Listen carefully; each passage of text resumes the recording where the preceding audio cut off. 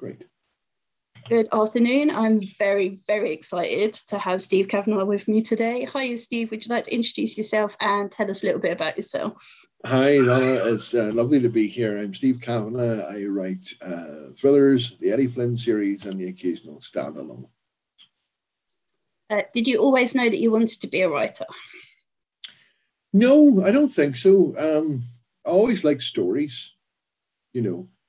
Being Irish, there's always lots of people telling stories, my grandfather and my dad and their friends and stuff. There's always lots of stories around. So I loved listening to stories and then I loved reading.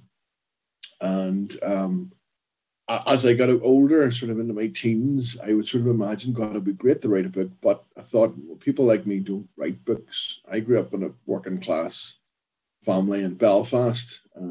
So it was that's just beyond people, who go to Oxford and Cambridge and stuff and who have got degrees and do all this. They write books. So it never occurred to me. When I was getting later on, I thought, well, I got big into movies as well then. And I thought, well, maybe I could write a screenplay because that's like 100 pages. I could maybe do that. And I wrote a couple of screenplays, got an agent, but never got anything sold. So I thought this is a lot of work. And what am I doing? Well, why would anyone, I'm from Ireland. Why would anyone read my screenplay? And you're just, this is so foolish. So I gave up. I didn't write anything for about 15 years. And then by 2011, my mum passed away quite suddenly. And it took me a while to process all of that. But she was the only person who ever encouraged me to write. And I thought, well, I'm going to have a go at this. So about a year or so after that, I started writing. And it took me a while, but I eventually wrote my first book, the first Eddie Flynn, The Defense, and got then lots of rejections, tons of rejections for that. Eventually got an agent and got a publishing deal, and that was me started on this path. When you wrote the first book, did you know that you were going to write it into a series? Yeah, I always loved writing series.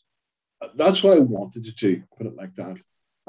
But it was in a way, it was a foolish sort of thing to do, I think, because I couldn't, if no one was going to buy the first book, well, second book's not, there's no point writing the second book, but I wanted to write a series. And it was sold on the basis it was going to be a series. And when I eventually got an agent, I started writing the next one.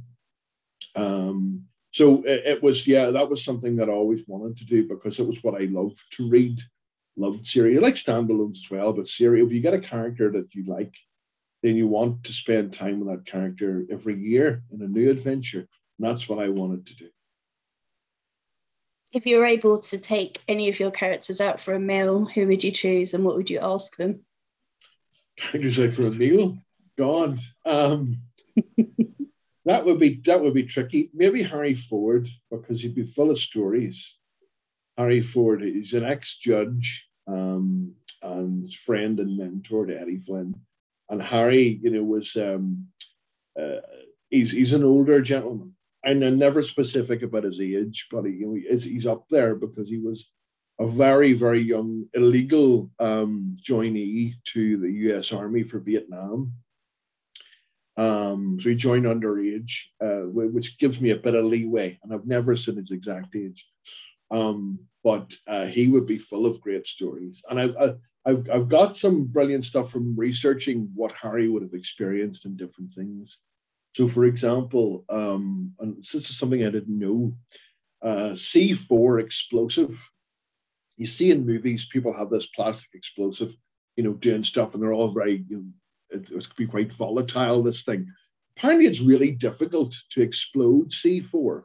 And in Vietnam, a lot of the soldiers, the tunnel rats, they use that for their fires to get their fire going. If they were out in the bush and they could light a fire, it burns great and it doesn't explode. Even when you set the thing on fire, it doesn't explode. You have to actually cause a mini explosion for it to explode. So I didn't know that people were burning plastic explosive to cook their sausages or whatever it was when they were out there. Probably not sausages, but you know what I mean. So you pick up little bits and stuff and things like that in research, and you think, "God, that's interesting. I must put that in the book." And I try to fit these wee things in. because I like stories. I like knowing things that I didn't know before. If you were to be picked up and transported into any of your books, which would you choose? Oh dear me. But not a lot of good things happen in my books. It's all very tense, and there's lots of difficult things happening. Maybe Twisted, because Twisted takes place in a lovely little town called Port Lonely. It's a fictional town, and there's sort of half locals who live there all year round, and then there's sort of rich people that come in with the country clubs in the summertime, and that might be a nice place to stay. And there's a fictional author in that book called J.T. LeBeau, who's written lots of great books, apparently. But I didn't write any of those books. So it'd be nice to be able to be in that world and be able to read them. That's a good choice, actually. I like that. If you were to fictionally murder someone, how would you do it? Oh, God. You'd have to be able to do it and get away with it, wouldn't you, really? I wouldn't murder anybody. Of course, yeah, fictionally. But fictionally, if I was going to murder someone, I don't know. There's lots of poisons. I know there's lots of writers that know lots of things about poisons, but there are various poisons that leave no trace or very little trace, and you're not there for it. So I don't know. Maybe if you could strategically poison a bottle of white wine and leave it, outside the cabinet office in number 10, maybe somebody might drink that. You never know. So there you go. And if you were fictionally murdered, who would you want to investigate it? Oh, who would I want investigating me? Jack Reacher. Immediately, because for a very specific reason. Jack Reacher, I love the Reacher novels. And I'm a huge fan and an admirer of Lee Child, who's been a very good friend to me over the years. And the way Reacher, someone once said, Jack Reacher is the world's worst detective because he commits more homicides than he solves. And I think that's perfect because, if you have someone like Harry Bosch or Charlie Parker, if they find the bad guy will be arrested and taken away off.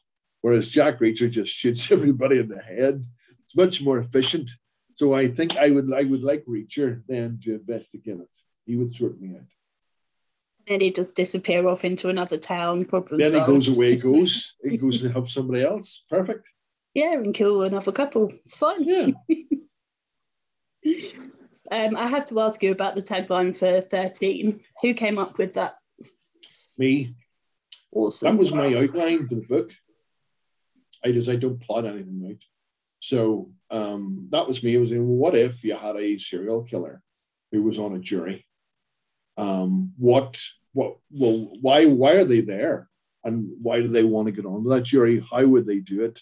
And what's the overall scheme here? And that was my outline for the book. So, and it was a good premise. So I thought that's great. Well, I was just finding the form of words then to put on the cover. Because at that stage, I'd written 3 books and they hadn't sold anything really. The first book, The Defense, was good. All of my books have been nominated for awards. I've always got really good reviews, but the first 3 ones didn't sell anything. And I was trying to get the combination right for the readers, I suppose. And with 13, I thought, we need to write a book that if you see that book on a shelf, you have to pick it up. And the tagline, I think, really helped with that. So, and then I've come back, and every book has had a tagline since, and something with a hook, because they all have that. It was just that I wasn't getting them, on the covers. 13 was a book that sort of changed my career big time. And I'm very proud of that book, and I'm glad that I was able to get the tagline on the cover. Yeah, that yours is, if anyone ever wants to get a tagline that hooks you, then yours is always the one that I would recommend, because that is just impossible to resist. Like, I need to read this. Okay, thank you very much. That's the plan. I think I'd read the 3 before anyway, but I can't remember. I read so many, it's blurs. Yes. I totally forgot I was going to ask you now as well. Since you started writing, what's been harder than you expected and what's been easier? Oh God. Well, it's been harder than I expected. It's always very hard. I think it gets harder as you go along. I think um, because you've written something and you want the next book to be better. So there's various ways to do that. Your quality of your idea, I think, is big, and it's harder to get new ideas, and it's more difficult to write a better book each time. There's much more work involved. Plus, I'm trying to be a better writer in every respect, nuts and bolts. So I'm always reading books on writing and watching videos and things. So that's all. I thought, once you got the hang of this, it would get easier, but no, not at all. It always gets harder. So that's harder. What has been easier that I haven't expected? Um, I don't know. It all seems so much harder. I think that's the big thing for me. It all seems so much harder. Do you hide secret jokes or messages in your books? Um, no, I don't really. There are occasions. I mean, all my books are written so they work as standalones. So you can pick up any one in the series, or the standalone, and you don't have to have read anything beforehand. You'll be able to get the characters and the situation, and away we go. But there are occasional little nods back to previous books, which you wouldn't miss and doesn't affect the quality of the book. Um, so there's no hidden messages. There are, what I do is I usually have in the Eddie Flynn books anyway, a forensics expert or so-called expert that Eddie will tear apart, because forensic science, and you'll know this yourself, there's forensic science, and then there's people who pretend to have forensic science backgrounds, who testify in court as supposed experts on equal fields. And there's a lot of these disciplines which are not science based at all, and which have sent various people to prison, and for many years. And it's not something that I think the public is hugely aware of. I think they should be more aware of. So I try and look at a discipline or something and tell people what it is and how it really works, or how it's not right. And those sections of the books are always fun to write. I can imagine. Yeah. Just completely destroying the last 5 years of my life. That's fine. That's fine. I'll write a book and destroy the criminal justice system. That's fine. I do that too, I have to say. That's the whole part. That's the whole point of it. Yeah, it is pretty. We learned a little bit about it as well. When you're editing your books, what's your most overused word or phrase? It's lots of people looking at each other.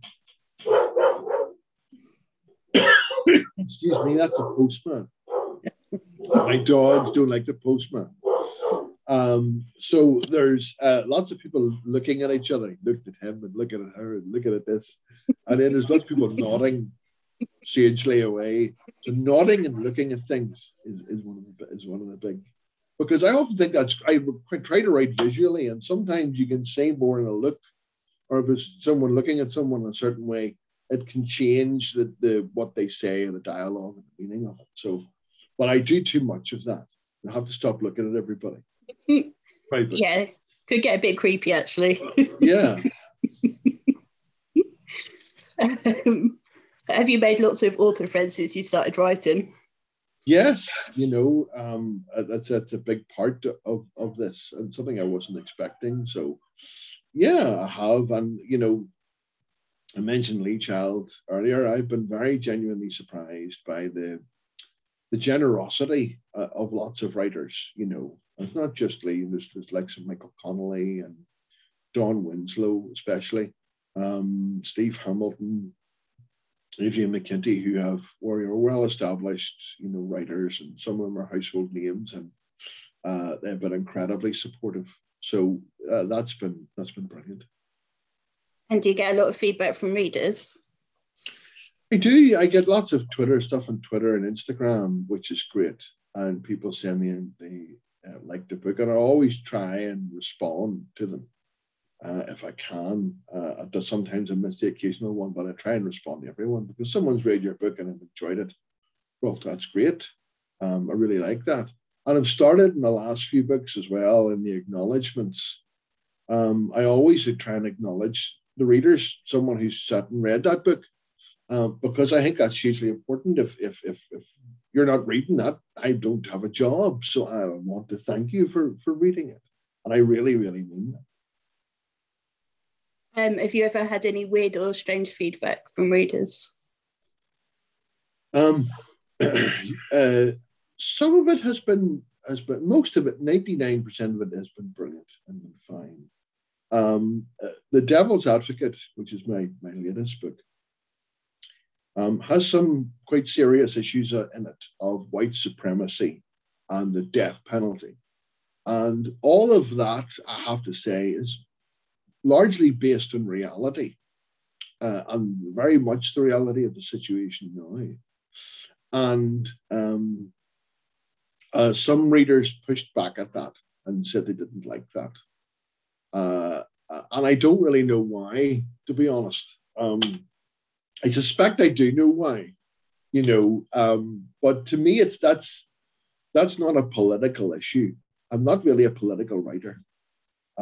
If someone says, "Oh, you're being very unfair to the white supremacists," I'm quite happy to say, "Well, look, I don't think I'm being unfair to them. I think I'm portraying them, as they are in reality. And if you think I portrayed them unfairly, well, I'm very sorry about that, but there's nothing I can do.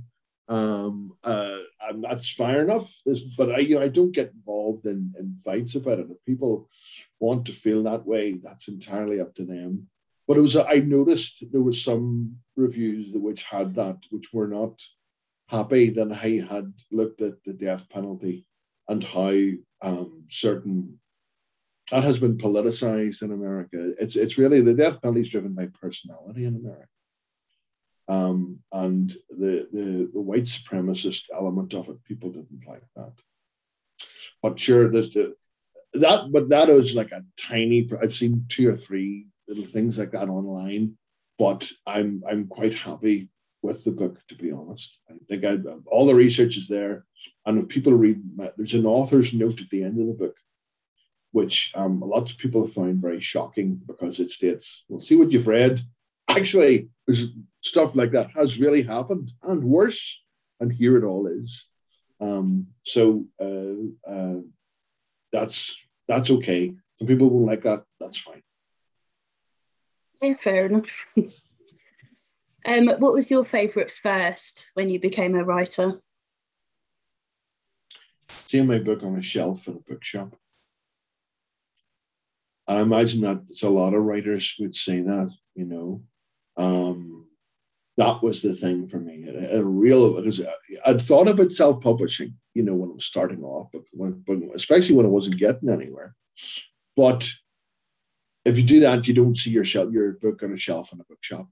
But seeing a real book in a real bookshop on a shelf, that's that was very, very special. I'll never ever forget that. I can imagine. If you're able to spend a day with any author, dead or alive, who would you like to spend a day with? Ooh, goodness. Probably Elmore Leonard. Who I know some people who met him, briefly, and some people who knew him a little bit. But yeah, he was just an incredible writer.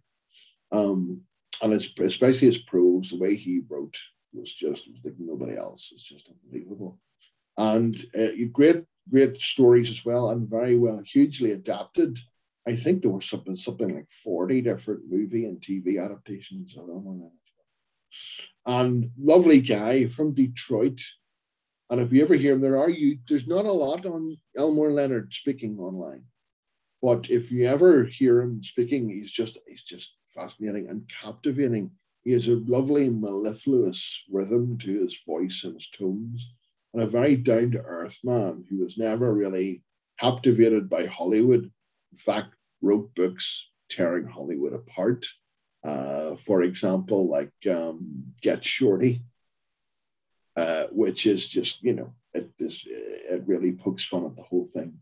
But a very down to earth man, very nice man, very funny and full of stories. For example, he used to say his books were very popular in the US prison system, but only really among crack dealers. Crack dealers like Delmore Leonard used to get lots of letters from crack dealers saying, "I love your book, man." But the heroin dealers mostly preferred another author. I won't say who it was. And the crack dealers are saying, "We're talking to the heroin dealers, trying to get them into your stuff because we think they'd like it more. It's more genuine." So he was a brilliant, brilliant man, brilliant character. Yeah, I would love to have met him. What do you enjoy doing when you're not writing?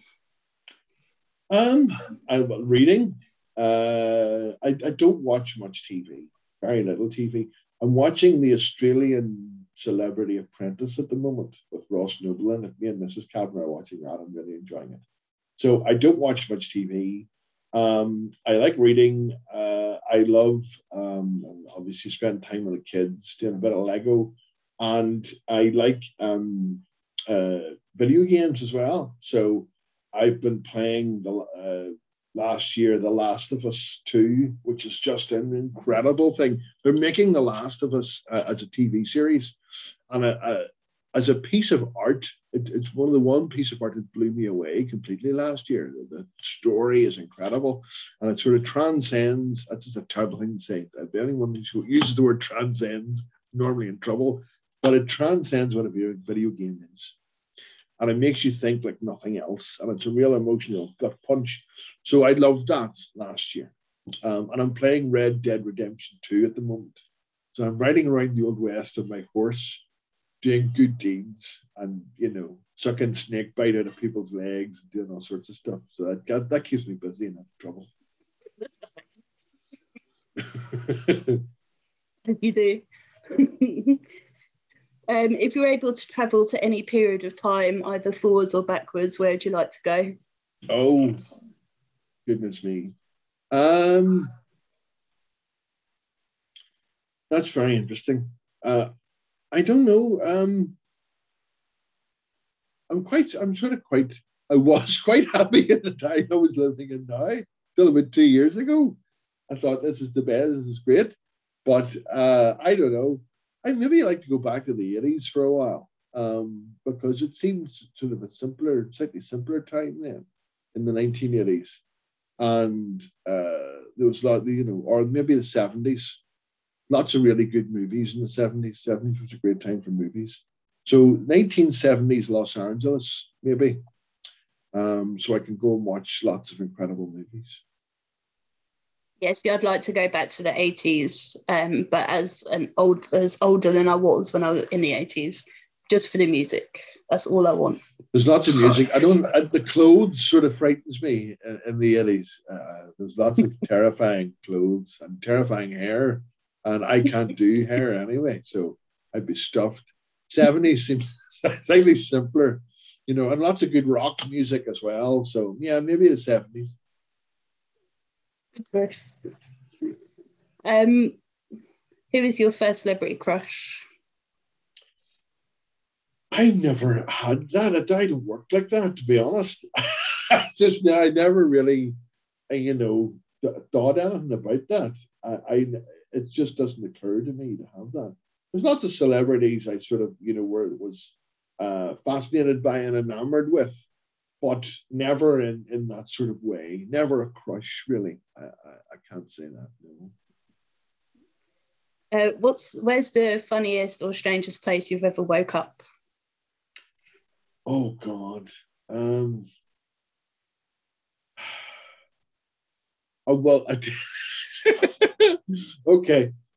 So I once woke up in a greenhouse, which was the terrifying experience. it wasn't really a greenhouse. It was a very, very large conservatory in a very old house in Dublin. And I was with a few friends and we're at some guy's house who's having a party. And I thought it'd be a great idea I'll go and lie in the conservatory and look at the stars when I'm sleeping. They're all sleeping over. But I woke up in the middle of the night and all sorts of plants and stuff had fell on me. So in the night. So I just woke up and it was just greenery in front of me. And I pulled these leaves back and it's just a blue sky. And I had no idea where I was then for a while, for a long time. But yeah, that was pretty strange. Terrifying. If I was to ask your darling wife and those closest to you what your most annoying habit is, what would they say? My most what habit? Annoying. Annoying habit. That's easy. I'm always asking everybody, are you okay? So 2 or 3 times a day at least, I'll go in your room. Are you all right? You okay? And they go, stop asking me if I'm okay. I'm all right. But I do it all the time. That is a real psychological problem I have. All my family, all the time. I'm always going, you all right? You okay? You all right there? And that's just what I do. It's very annoying, but I can't help it. It's a nice thing, though. It could be worse. Could be worse. Yeah, see, you care. What's wrong with that? Exactly. I care too much. That's the problem with me. Exactly.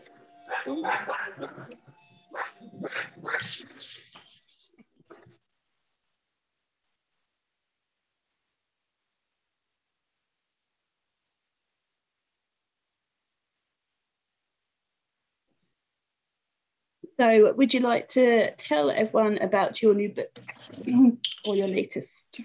Yes. So the new book is The Devil's Advocate, which is out in paperback.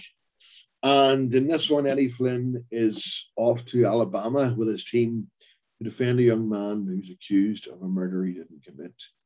And it's a death penalty case, Eddie's first death penalty case. And he comes up against a district attorney called Randall Korn, who has sent more people to death row than any other prosecutor in America. He's sort of obsessed with it, and the book explores that. And in this little town in Alabama, everyone thinks Eddie's client is guilty. But there's another character there simply known as the pastor, who seems to know exactly what's going on in the case. And he's the real killer of this young lady. But you don't really know what his plan is or why he's interfering in the trial. But there's all sorts of shenanigans and murders and cons and all sorts of things. And it's good. Buy it cheap. It's cheap. Buy it. It's cheap. I already have it. There we are. Thank you very much, Donald. I've one seal today. Yeah, it's the only one I haven't read yet. But like I was saying, blog tours and stuff, I will get around to it soon. Great. Thank you. And do you know what you're writing next yet? I do. The next book is an Eddie Flynn book, and it's done. And maybe in another week or two, I'll be announcing what that book is. But I can't do it at the moment. My lips are sealed. I will be shot or killed instantly if I reveal something before that. But it's an Eddie Flynn one. He's back in New York, and there's a very bad man who's after him, and that's all I can say. Well, you may be relieved to know that I don't have any more questions for you, unless you think there's anything I haven't asked you that you want to tell us. No, this has been very enjoyable. Thank you very much. The time has flown by. You're very welcome. So would you like to tell everyone where they can get your books from and where they can find out more about you if they would like to? Sure. I have a website, stevekavanaughauthor.com, which I update sporadically. You can find out a bit more about me. You can get my books anywhere. Books are sold. And you can start with any book you like. But you buy this one because it's the one we're flogging at the moment, please.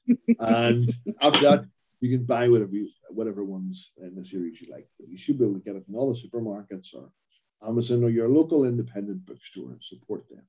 Thank you. Thank you.